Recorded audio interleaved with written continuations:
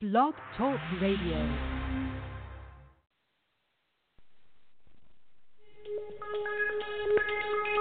Welcome back, my friends, to the show that never ends. We're so glad you could attend. Come inside, come inside. There behind the glass stands a real blade of grass. Be careful as you pass. Move along, move along. Come inside, the show's about to start. Guaranteed to blow your head apart. Rest assured, don't get your money's worth. Really show, it has the power and you gotta see the show. It's about. And it's just me today, sports fans. Sean Palmer on the Seth and Sean Sports Radio Show. Seth is on his way back to cold New York from Florida, where he and the family were spending a well-deserved vacation. I'm here at 60 degrees in Atlanta. Yeah, it's still 60 degrees. We're supposed to get a little bit of rain this week, towards the end of the week, and then throughout all next week, it's supposed to rain as well. And the unfortunate part for me is that when I moved down here in March, as you all know, I traded in the very cold weather of New York for the somewhat warm weather of Atlanta. And in part, I saved a ton of money, not just going to Geico. I saved a ton of money when you move out of the big city into Atlanta. And part of that, savings was so I would be able to buy a new car. And thus I did. This week I bought myself a 2018 Audi A5 Cabriolet. Yes, I now have a convertible. And yesterday I went with the top down in 60-degree weather. I had my Syracuse sweatshirt on. I was in heaven. Have to tell you, January, top down, didn't even need the heat on. Yeah, that, ladies and gentlemen, that, my friends, is living. It really is. So anyway, so I am by myself today. If you'd like to call in, 760-283-0846, 760-283-0846. I know you don't want me talking for a full hour, but I'm happy to do it. Normally we have this nice little repartee between myself and Seth, but unfortunately that is not the case. And we'll talk about what happened this past weekend, and we're going to talk towards the end of the middle of the hour, about 5:30, about what happened this past weekend. And hopefully our buddy Zach, we're waiting for you, buddy. The 24-point victory that you proclaimed last week would happen for your New Orleans Saints. 24 points, you said. I did give you some caution. I said that the defensive line for the Saints was not as good as you once thought it was. Sheldon Rankins and Marcus Davenport hurt.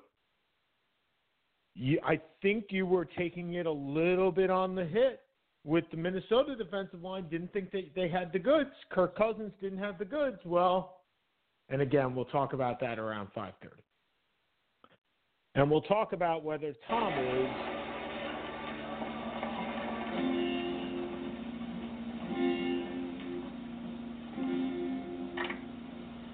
There's a sad sort of clanging from the clock in the hall, and the bells in the steeple too. And up in the nursery, an absurd little bird is popping out to say cuckoo, cuckoo, cuckoo. Regretfully they tell us, but firmly they compel us to say goodbye to you.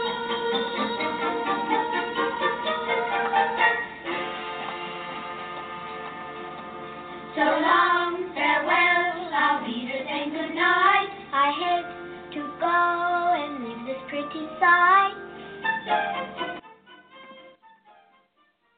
And meanwhile, Tom Terrific, well, what Tom believes is Tom Terrific, after he tried to put a copyright on what is appropriately known as Tom Seaver being Tom Terrific, is now sitting at home. And again, 5:30. But what happened today?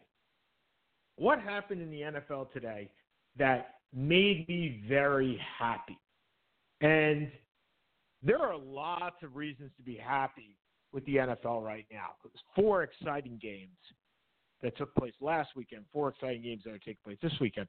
But, of course, it's so nice that on the day that I have to host a show, and certainly a day that I have to host a show alone, coaches get jobs. First, we had Ron Rivera. Ron Rivera signs on in D.C., and we all knew that. We all knew that was going to happen. I think the hire is one that is tremendous. I think if Daniel Snyder, first of all, they got rid of Bruce Allen, so Rivera's got a ton of power there. Rivera is a very good coach. He's a defensive guy, but it means probably Trent Williams comes back because Bruce Allen isn't there. They will probably take Chase Young with the second pick in the draft, the defensive end out of Ohio State. And Trent Williams, they don't have to worry about a left tackle. He comes back because the 2 guys that he didn't like were Bruce Allen and the trainer. And the trainer's gone. Ron Rivera brings in his own trainer. So not only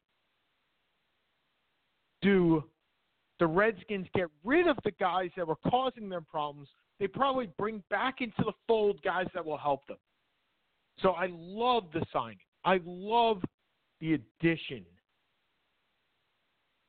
of Ron Rivera. So now let's move on to their NFC East brethren. And there were 2 other teams that needed coaches.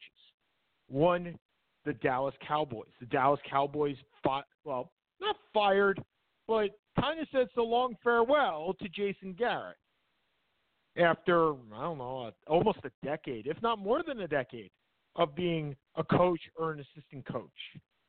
And they move on to Mike McCarthy. And I think this is a good play for them. I said this last week on the show. Mike McCarthy has the exact same record. Not exact, but within a game or 2 of the record that Sean Payton does. Mike McCarthy is a really, really good coach. I mean, a really good coach. So here we are. We are looking at what McCarthy could do for that team. And the Cowboys are the one team, and I think even more than the Browns, and the Browns don't have a coach yet, but I think they are the team that has the most talent today. Certainly on the defensive side of the ball, offensively, Amari Cooper, Ezekiel, Zach Martin, Dak Prescott, they have enough talent to win today. The Giants are not going to win today. The Panthers are not going to win today. The Redskins are not going to win today. They are all in rebuild. The Browns, who knows what the Browns are ever going to be? Well, in all likelihood, probably not today. Maybe tomorrow, but probably not today. So here we are.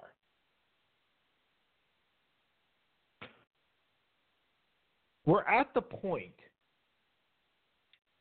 where Mike McCarthy signs on for the Cowboys. And I think that's a great deal. I think fantastic for them. I think he was the right signing for them. Now, if Jerry would just stop being the GM, things would be a whole lot better. And I think with the signing of McCarthy, that may actually happen. He may cede a little bit of control. Again, love the McCarthy sign. Now let's go on to the Panthers. The Panthers get Matt Rule. And for those that follow the show, they knew that I wanted Matt Rule last year for the Jets. I think this guy is a good coach.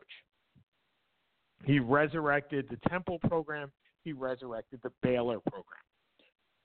Would I have signed him to a 6 years, potentially $60 million contract? Resetting the market, Dave Tepper. Dave Tepper buys the Carolina Panthers and then resets the market for coaches at almost $10 million per year for a guy that has never been the head coach in the NFL. Is this the guy that you set the table with? Well, I'll tell you one thing. He knows he has time. And I know that Dave Tepper did not want Matt Rule getting on the plane for the Giants because after he got this 6-year contract, Rule reportedly called the Giants to give him the opportunity to match. So he wanted the Giants' job. But who can turn down almost $10 million per year to coach? Certainly not Matt Rule. So he comes to the Panthers. The one thing that this contract gives him is time. It's kind of like the John Gruden contract, or the John Lynch contract and Kyle Shanahan combination in San Francisco. I believe they each got 7-year deals, 6 or 7-year deals. It means that Tepper understands he needs continuity. He needs some continuity. And he also needs to give these guys some time. Okay, we have a call. I have a feeling this is our friend Zach. Hello? You're on with Sean. Oh, my goodness, Sean. How are you? This is Zach. Yeah, I kind of figured it was our friend. How you doing, buddy? You know, I'm trying to recover right now. I made a big mistake last week. Well, I give you some credit for calling in and eating your crow. I do. Thanks for calling back in. We gave you a little bit. We gave you some a little here, a little there earlier in the show, but you got to give it up to the Vikings. They played a really good game. They played a good game. They got lucky. Latimer got injured. I'm moving on. I lost thousands of dollars last week. Today I'm talking about the Tennessee Titans and Vrabel and Tannehill and the dismantling of Harbaugh's Ravens this coming week.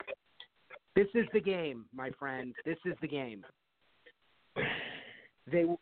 And I just want to make 2 points real quick. It's 9 points given to the Titans. Derrick Henry is arguably the most phenomenal running back in the game. He's going to tear them up for 150 yards. But I think you have to look at the play action of Tannehill. And he was put in that position for a reason. Okay, he had 6 years, $95 million extension with the Dolphins. He moves to Tennessee, takes over the starting job, throws 26 touchdown passes. The guy's phenomenal. If he connects with A.J. Brown this weekend, this is going to be a game, my friend. Well, let me ask you this. How many rushers do you think the Ravens have let up for 100 yards this year? I'm going to say maybe 2 teams. Well, I'm looking at it right now. So week 1, none. Week 2, not. Week 3, not. They let up Nick Chubb in week 4.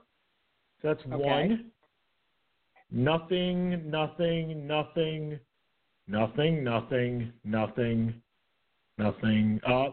Raheem Mostert in week 13.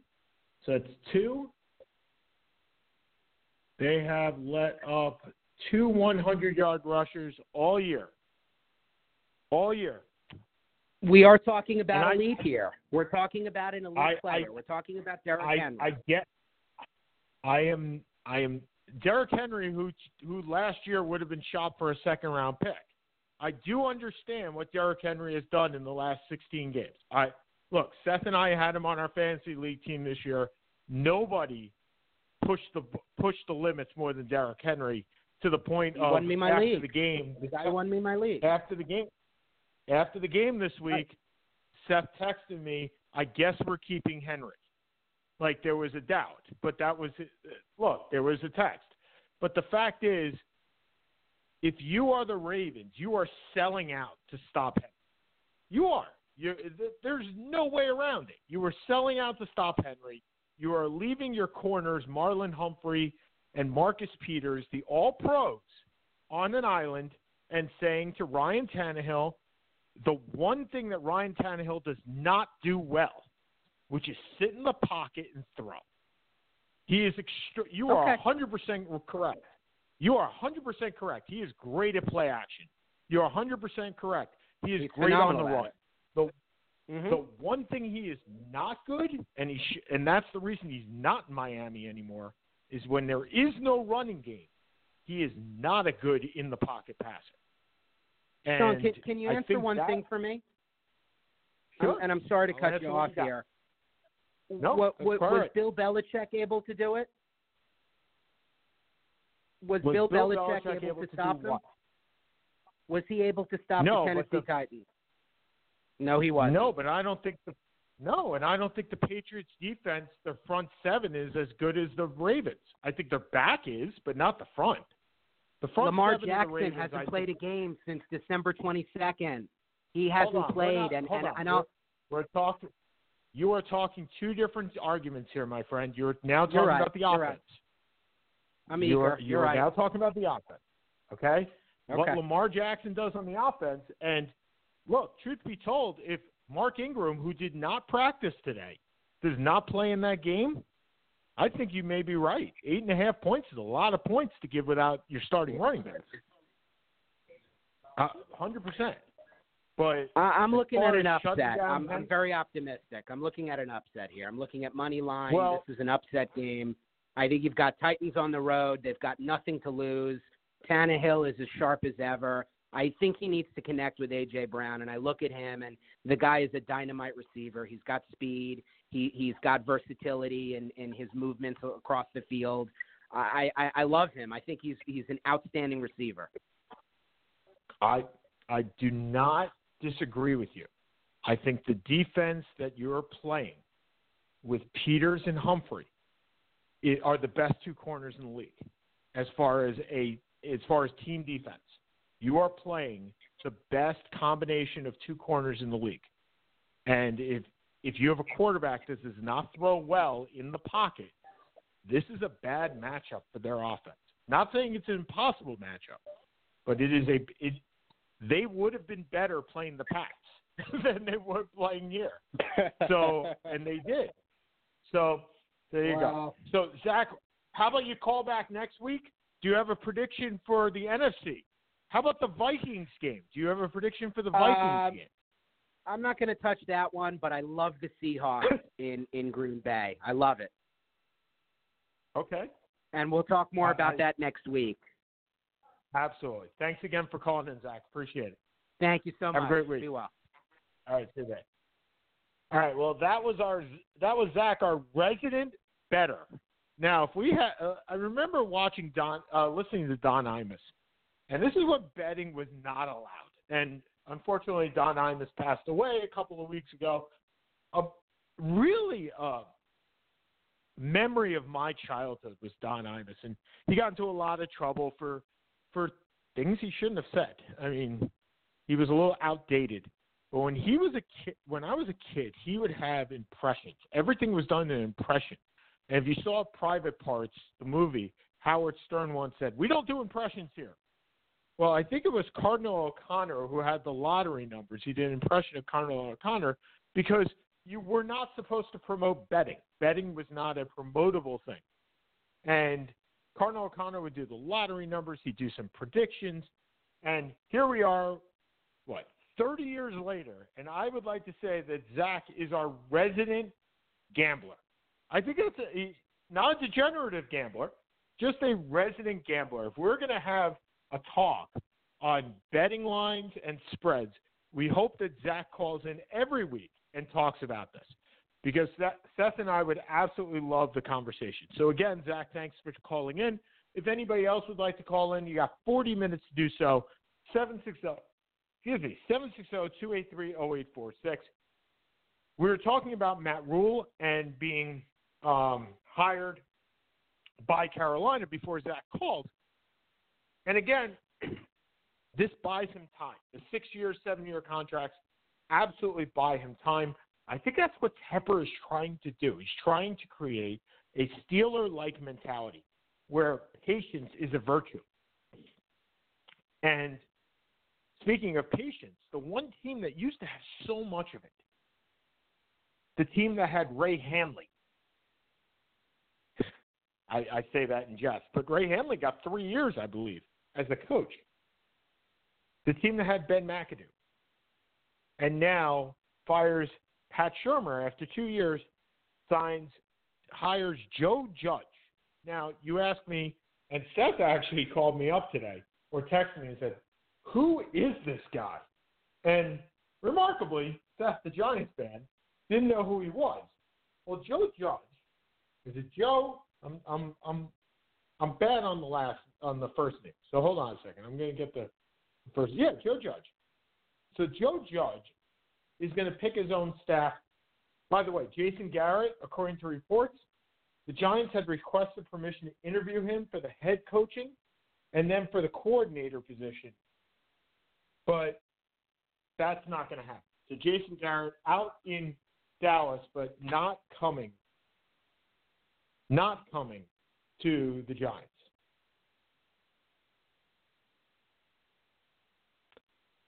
So the point being that Joe Judge is now going to be the coach of the New York Giants. And Joe Judge is the former special teams coach of the New England Patriots. And when you say, how can a special teams coach be a good head coach? I mean, he doesn't play the offense. He doesn't play the defense. You're absolutely right. He plays them both. I think this is a tremendous hire. I think this is an out-of-the-box hire. He coached the receivers for New England this past year. He's 38 years old. He coached under Nick Saban for 3 years before joining the Patriots. This is a good hire. A special teams coach, as John Harbaugh has shown, can do it. He needs to be an overall manager of a situation, not just offense, not just defense, an overall manager. You get a special teams coach that will hire a good offensive coordinator and then hire a good defensive coordinator and let them do their jobs. This is a good hire. It's an out-of-the-box hire, and I think it's tremendous. So we've gone through all the coaching, and there's one coaching job left, and that's in Cleveland. And there are a couple of guys that you haven't heard from. You haven't heard from Kevin Stefanski, who did a masterful job against Zach Saints this past weekend while being the offensive coordinator in Minnesota. You have Josh McDaniels, who coming from New England. Now, I believe I predicted him getting the Cleveland job, so I'm still on board there. The one thing I didn't predict is that John Dorsey has left the building. And the one thing that Seth predicted was that Houston would fire Bill O'Brien. Whether or not the Texans win this game this weekend against Kansas City, I'm not sure Bill O'Brien's going anywhere after they just beat the Bills. So if Bill O'Brien stays, does Josh McDaniels go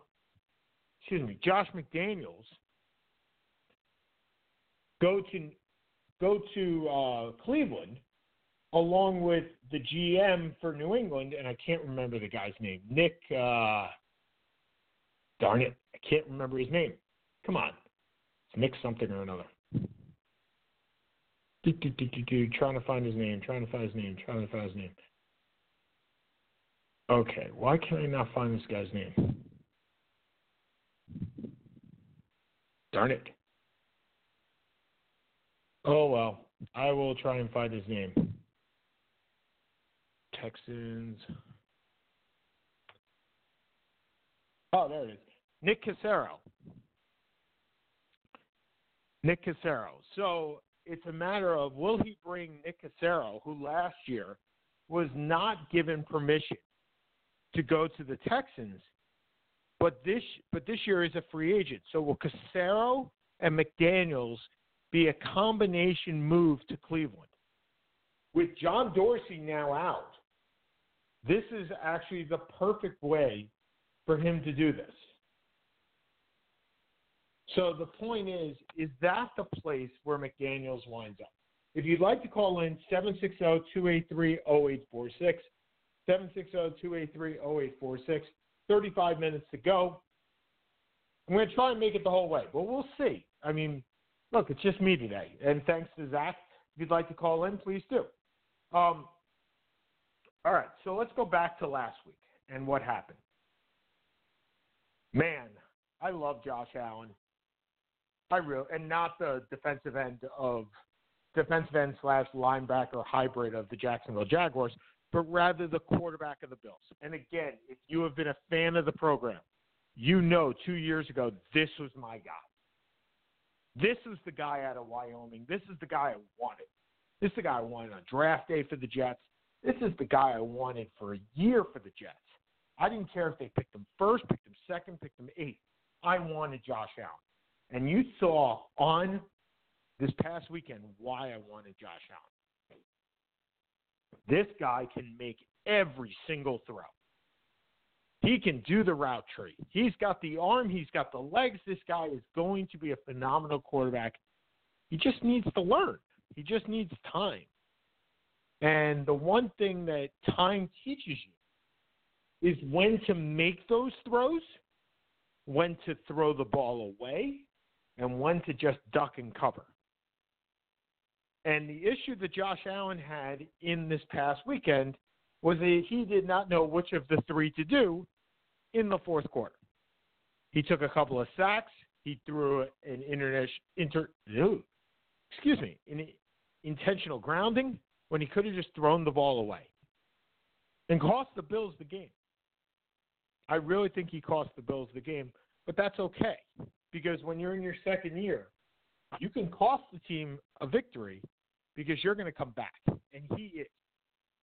This is the guy I wanted. Congratulations to Bill O'Brien and the Texans. You got away with one, and you get to move on to Kansas City, where I think you are going to be blown to smithereens. I don't even think this game's going to be close. Not at all. This is a Chiefs dominating game.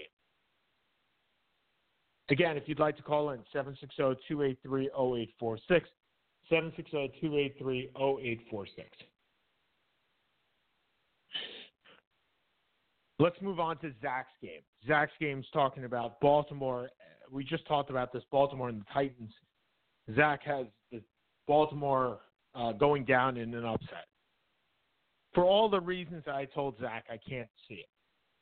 Yes, Tannehill is a great passer when it's play action, when he has that running game. That, my friends, is the reason why he was not able to succeed in Miami. He didn't have the running game. Kenyon Drake was not doing what Kenyon Drake does now. He did not have a running game. He was not able to play action pass. Remember, Ryan Tannehill was a wide receiver in college and moved to quarterback. So, yeah, no, not going to happen.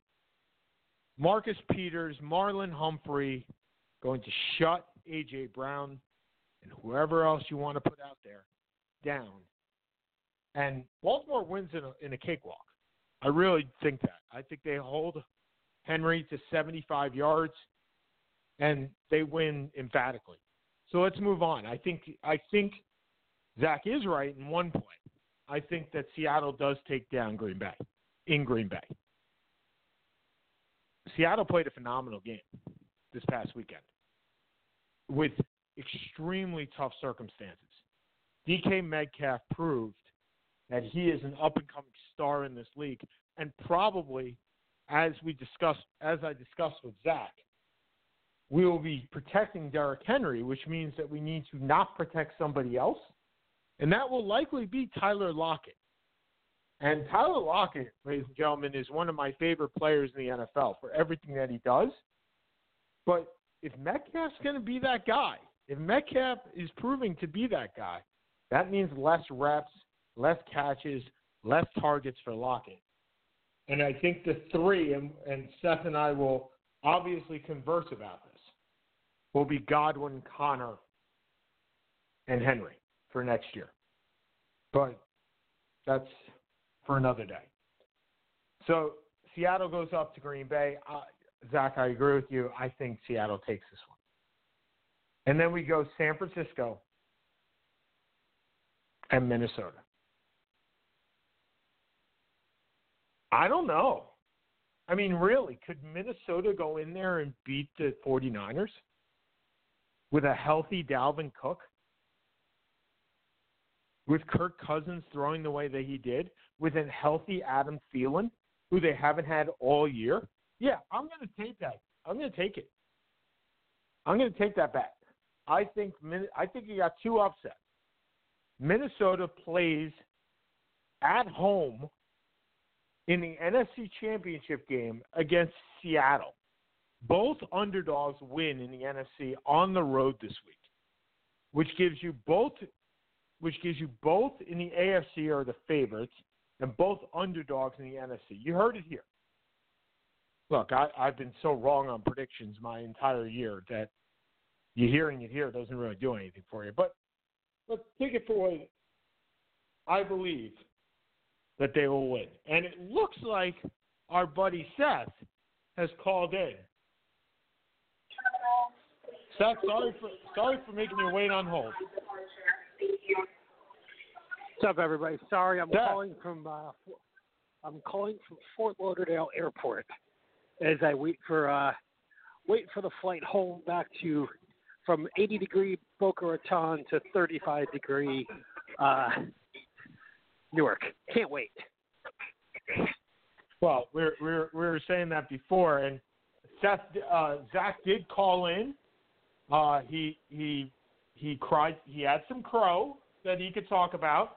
He picked Seattle over Green Bay. I concurred, but he also picked Baltimore losing to Tennessee, and I don't see that at all. I think Tennessee covers. I don't think they win. I think the problem for Tennessee to win, they have to go up 14-0 early. They're not a come-from-behind team, and I don't see them doing that in Baltimore. They're, as we saw on Saturday night, they are a grind, pound it out. Let's run, let's throw a play action. I mean, hell, Tannehill threw for less than 100 yards. So literally you are going to pound Derrick Henry into the ground, which is what they should do. And especially in a very low-scoring kind of game, 10-7, 13-7, in this case 14-13, really till the last play of the game, that was successful. Baltimore, with such a unique style, I think it's going to be hard for Tennessee to contain them. You don't really have to worry about the wideouts as much. Hollywood Brown hasn't done a hell of a lot. He's had a couple big plays, but he hasn't had consistency. But the tight ends with Hurst and Andrews have been great. The running game is what it is, and obviously Lamar Jackson's getting paid. So I think it's relatively close. I don't think it's a blowout, but I think it's Baltimore by somewhere between 6 and 10. Well, I picked both underdogs in the NFC and both favorites in the AFC to win the games. And I think you have an NFC championship game of Minnesota at home against Seattle, which I think is phenomenal. Minnesota's Minnesota's the 6th seed. Why would they be at home? Oh, I thought they were the 5. Oh, you're right. No, New Orleans was 3. Sorry, you're right. So it would be Seattle versus Minnesota in Seattle. Okay, still same game. Yeah. just, and let me put it this way.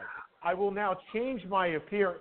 I said if Minnesota was playing at home, I thought that they would win the NFC Championship game.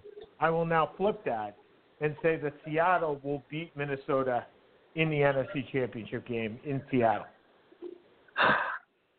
I agree with you on one of the two. I don't think San Francisco has been the same team the last 6 weeks.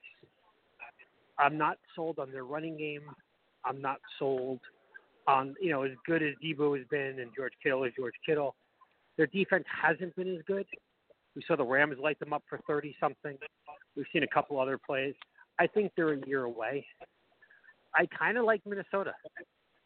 I thought they were brilliant against New Orleans, and luck or no luck at the end. And I honestly don't think it was an interference call. I would lean towards Minnesota on a money line bet. I don't know what the spread is. Green Bay, Seattle. The problem I have, to me, this is the hardest game to. I think Kansas City beats the heck out of Houston. I'll be honest. I think that's the least interesting of the least close of the four games. I still think Bill O'Brien keeps his job, though. Bill O'Brien still keeps his job based on last week. I thought Houston got extraordinarily lucky to win that game, and we had said that originally. I thought whoever won Kansas City, whoever played the winner of Houston Buffalo, would have an easy run to the final. My thought process hasn't changed. Seattle Green Bay is a toss up. I can't read Green Bay. Seattle, I know what I'm getting. I'm on my number 4 running back, my number 5 running back, whatever the heck it is. But they're going to play the same.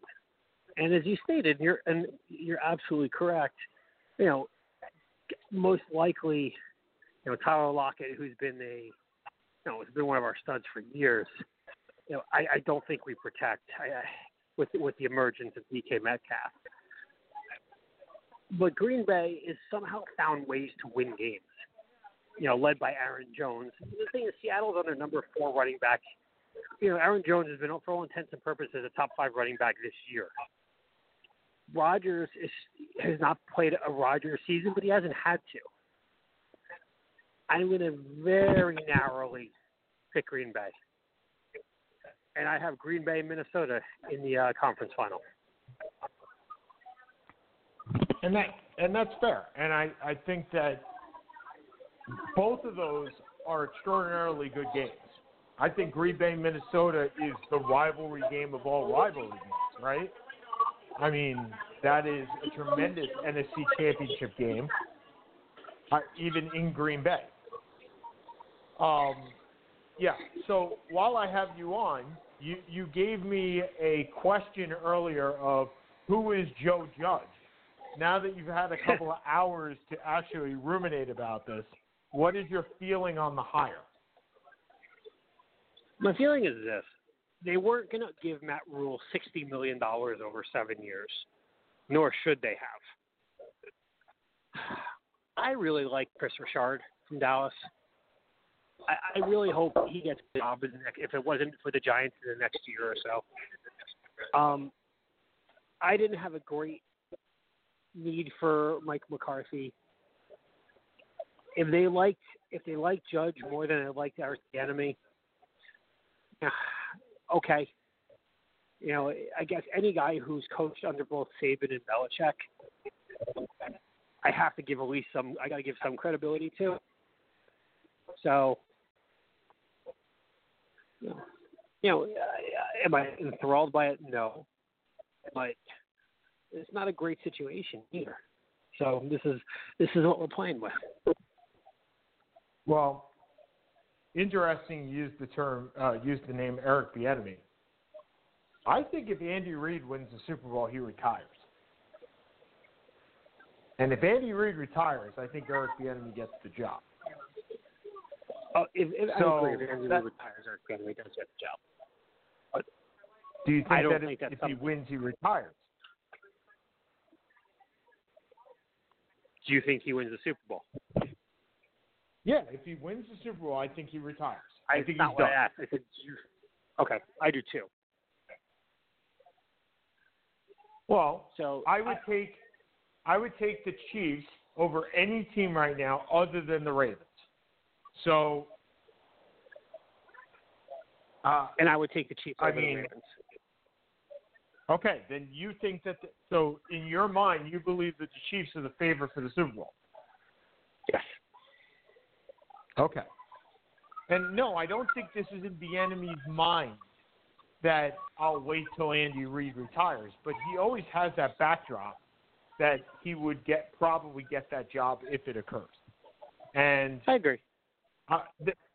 there was a good conversation, or at least an article on Pro Football Talk today, and it's my number one source, as anybody that listens to the show knows, is that the Rooney Rule does not work at all.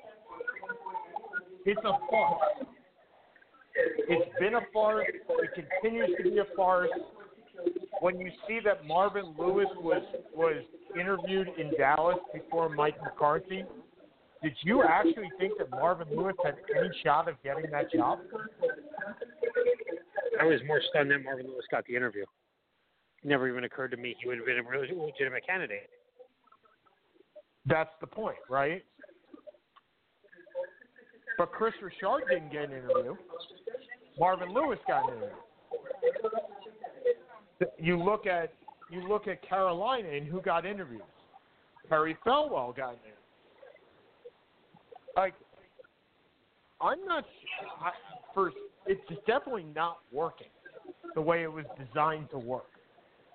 If anything, it's working as a token than anything else. And I think that they have to revisit the Rooney Rule. I'm not exactly sure how you go about fixing it. But the problem is, how do you force that? What can you do? You can't make somebody hire someone. The only thing, I don't disagree that the results have not been what was anticipated or what was hoped for. But what exactly do you can't make somebody hire someone. So I don't know at the end of the day how you can make it better. You know, Dave, people are saying, why Matt Rule? Well, because you know what? The number one in college candidate to go pro pretty much has said he doesn't want to go pro. That's David Shaw. You know, he would get a job probably in a year if he wanted it. But he's said all along he's happy at Stanford. So, look, I agree that the hiring is abysmal, but I don't know how you can never force someone to hire somebody, regardless of what are you going to do? You're going to make it advantageous? You're going to give them an extra draft pick? You can't do that. That's insane. It's almost an affirmative action argument. Let's play. Okay, so hold on a second. But you are interviewing. The reason that the Rooney Rule came into effect is because Dan Rooney, by interviewing a younger Mike Tomlin, who nobody had ever heard of, he was so enthralled with him. I mean, this is the story, right? He was so enthralled with him that he hired him over anybody else because he had no idea who Mike Tomlin was until he got him into the damn interview room. You know who Marvin Lewis is before you get him into the interview room. You know who Perry Felwell is before you get him into the interview room. Is there a way that you can limit it to guys that either are under a certain age? I mean, I get the fact that you're in age discrimination problems. It's discriminatory based on age. You can't.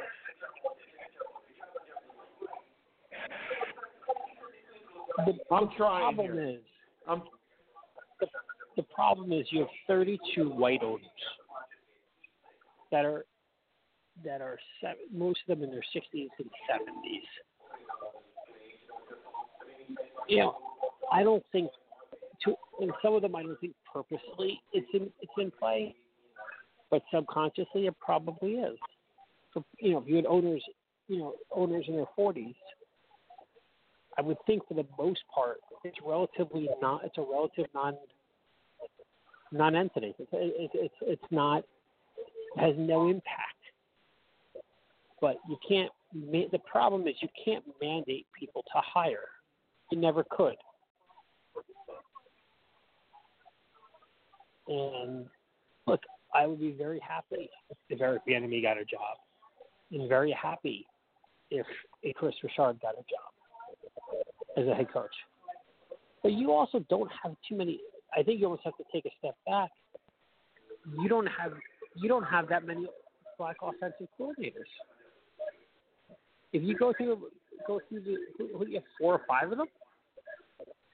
And typically, who's hired? Either college coaches, where there's very few, or offensive coordinators, where there's very few. So until you get them to that level, it's a hard play. Every once in a while, you're going to get the Tomlin or the Rivera, who's not black but Hispanic. But the idea is the same. But it's not the default. Until it's a default. Problem. Hold on. But this is a systemic problem. So Eric Bieniemy is a strange leap in that a running back is an offensive coordinator, right? Who are normally the offensive coordinators? The quarterbacks. Right. Are quarterbacks normally African American, Latino, or white? Up until recently, they've only been white. So you can't. So it just flows downward, right? Because if you can't get to if an owner only wants the newest offensive genius, but the newest offensive genius is only white to begin with, then it just flows to be systemic. It's a systemic problem flowing from the start. So the only way that you get past that is you have African American quarterbacks. Now, there are more and more of those right now. But the issue that you're going to have, at least I see it at this point, is that NFL players are not going to want to be coaches anymore. It used to be that you didn't earn enough money to set you up for life. You think Russell Wilson's going to want to be a coach? No. You think Lamar Jackson's going to want to be a coach? You think Peyton Manning wants to be a coach, or even Eli Manning wants to be a coach?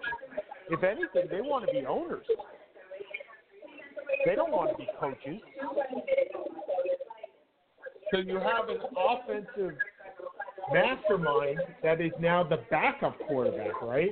And how many backup quarterbacks are African American? I can only think of one. Who's the one? And that's Robert Griffin III. Robert RG3. That's it. Can't think of another one. Yeah, it's just Teddy Bridgewater. Oh, and Tyrod Taylor. So 3. Speaking of Tyrod Taylor, okay, well, this is a great segue. We got 13 minutes left, and I don't know what time your flight is and how long you have. But speaking of Tyrod Taylor, Tom Brady ended 20 years with New England after this past weekend. Is he the quarterback next year for that team? I mean, look, we're going to be asking this question until one way or another. But if he's not the quarterback of that team on March 18th, he's not the quarterback of that team. So let's play it on January 7th. Is he the quarterback of that team? New England or San Diego? New England? You tell me. I would lean towards San Diego or towards LA, I guess. You mean Los Angeles? Los Angeles. There is no San Diego. Yeah, I get it. It's a better team. They're going to. I think Rivers is the quarterback to get them there at this point. Anthony Lynn is a pretty likable coach. LA is desperate to bring in people because they have no fan base there because the move was asinine. So it does it twofold. Number one, it gets people in seats, and number two, probably gives you a better chance to win. So I would lean towards LA. Well, I've been playing this game from the very beginning. I thought this was his last year. I thought he'd wind up in San Francisco. I did. I'm the first person to think that he wound up in San Francisco, but LA is not that far. I definitely think that he's gone. I think this is it. I think he put that clause in his contract so he can leave if he's going to go anywhere. And it will be very surprising if he does, but I think he wants to be gone. I think Belichick doesn't want him anymore. Like, you're hearing Robert Kraft say, I want this guy is family. He'll be back. We want him back.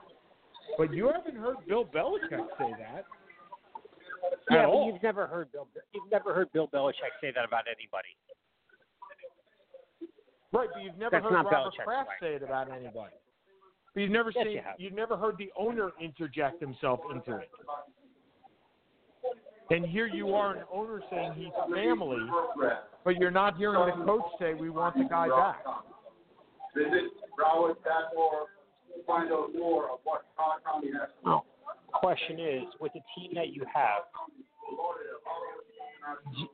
is Brady going to get you a title with this team? No. They got to get some offense. They got to get some more offense. Okay. I agree. So, all right. So I know time is short. So the Major League Baseball ballot, the Hall of Fame ballot, was released. Will be announced. I believe it's this week. So let me give you the players, and you tell me you can pick up to 10. Tell me if they're a yes or a no for you. Curt Schilling.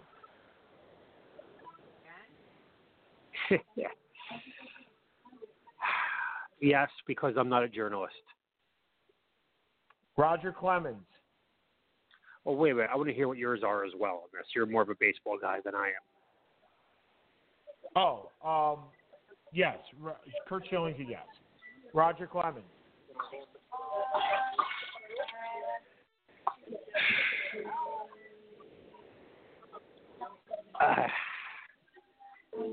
I guess it's going to be yes.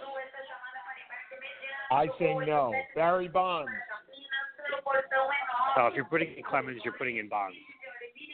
So. And I'm not putting in either one. Larry Walker. Yes. Okay, I am not putting in Walker. You know, it's surprising. From the guy that is the small Hall of Fame, to me, I have 1 and you have 4. Omar Vizquel. Well, no. Well, the difference is you're not voting on Bonds and Clemens based on talent. You're voting on it based on the PED. 100%. Not disagreeing with you. Okay. I'm not voting for Vizquel either. Manny Ramirez. No. Me neither. Jeff Kent. No. Scott Rowland. No. Billy Wagner. No. Todd Helton. No. Gary Sheffield. I don't think so, but I'd have to take a look back at some of his stats. All right, so here's your surprise. I'm voting for Sheffield. 100%. Sheffield was phenomenal. Andy Pettitte. No. Which is surprising from me to you.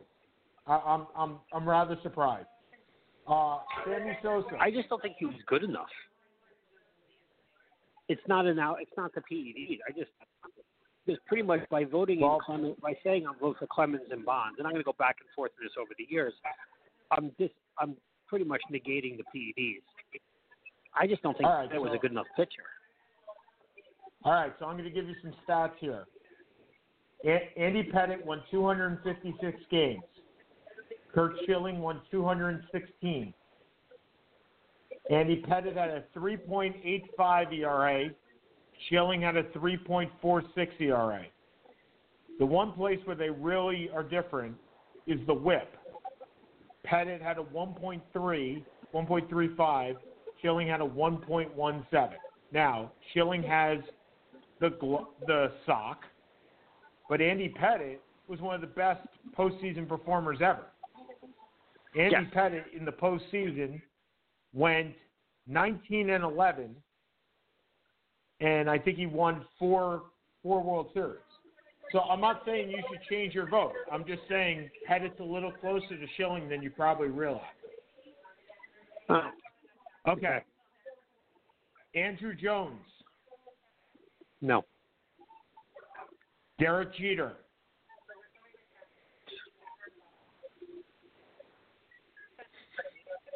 Okay, silence is golden. Does Derek Jeter make it unanimously? He should be. I don't believe he will. Are you boarding? Okay. Hold on a second. Sorry, they're moving. So I'm going to go through the rest. All right. Well, then we'll say goodbye because we got 5 minutes to go. So, Seth, thanks for calling in. We will talk to you next week. See you, bud. All right, so we're going to finish the Hall of Fame balloting. So Seth has Schilling, Clemens, Bonds, Walker. I have Schilling and Sheffield. We both have Jeter going in. Abreu is a really good player, but just not there. Giambi, Cliff Lee, who was phenomenal for a very short period of time. Rafael Furcal, Eric Chavez, and they go on and on and on. There are a bunch of first-timers, including Alfonso Soriano, who had better stats than you think. Alfonso Soriano hit 412 home runs in his career and stole 289 bases. Problem is, the man just did not walk. An on-base percentage, an OBP of 319. Slugging percentage of 500, though. So he definitely was able, once he put the bat on the ball, this guy was phenomenal. Okay, so we have 2 minutes left. Thanks so much, Zach. Thanks so much, Seth, for calling in. Able to get through the hour without too much trouble. I'm going to need a glass of water when we're done, but that's just the way it works. So if you haven't, last 2 minutes. So the NFL has had their top 100, and The Athletic, written by Joe Pazansky, has had their top 100 of MLB, and I think they're up to about 85 right now. And there are some guys like Sadahara O and Kid Nichols, Tony Gwynn, Larry Walker, Ichiro, guys, you are learning, I am learning, and I assume you will too if you read these stories. Roy Campanella was one today. Look, I'm one of those guys that thought Campanella was cut off in his prime. He wasn't. He was cut off the year after his prime ended. You learn, I thought when I was a kid, I would make a virtual Hall of Fame. And my friend Jeremy Friedman and I would sat at desks and we wrote about Hall of Famers with those little postcards that had all the plaques. Pazansky is doing it in such a great way. We've had Pazansky on once before. This is like 5 or 6 years ago. I'm going to reach out and hopefully we can get Joe back on the show. He is a tremendous interviewer and such a fantastic writer. He is worth the subscription price to The Athletic. You know me. I don't publicize and don't push people to read certain things. There are 3 or 4 that I absolutely push, but overall, I'm very judicious with who I push. Peter King, Mike Florio, amazing football writers, and you have Joe Pazansky, Buster Olney, and Keith Law. Law has just moved over, by the way, to The Athletic. More time to read The Athletic. Anyway, for Seth Kamens, this is Sean Palmer, backsportspage.com, Blog Talk Radio. We'll be back next week. Zach, call back in. We'll see if you're right next week. Have a great week, everybody. Stay warm up in the Northeast. I'm chilling down here.